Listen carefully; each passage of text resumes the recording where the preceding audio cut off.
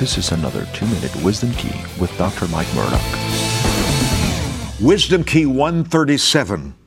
God disguises His greatest gifts in the most flawed vessels, so only the forgiving discern them.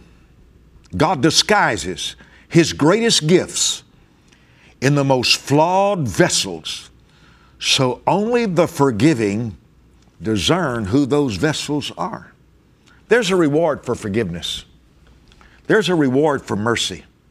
And it's not on the people that's just forgiven.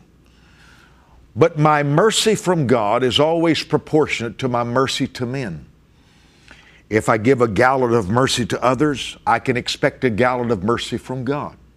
If I give a teaspoon of mercy to somebody, that's all I can expect from God.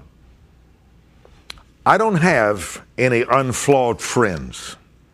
I wish I did. I wish all my friends were unflawed.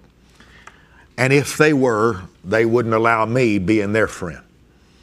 So if I only had unflawed, unscarred people, if everybody in my life had no weaknesses, there'd be no place for Murdock in their life. Because when they have flaws, they're willing to show me mercy. The greatest preachers on the earth have been flawed. Look at David. He had a man killed because he was in bed with his wife. Look at the chief people of the Word of God. Look at Peter, who traveled with Jesus 3.5 years. Look at his denial of Christ in the palace of Pilate. Some of the best things God has for you is hidden in somebody flawed. Show mercy, and you will be blessed.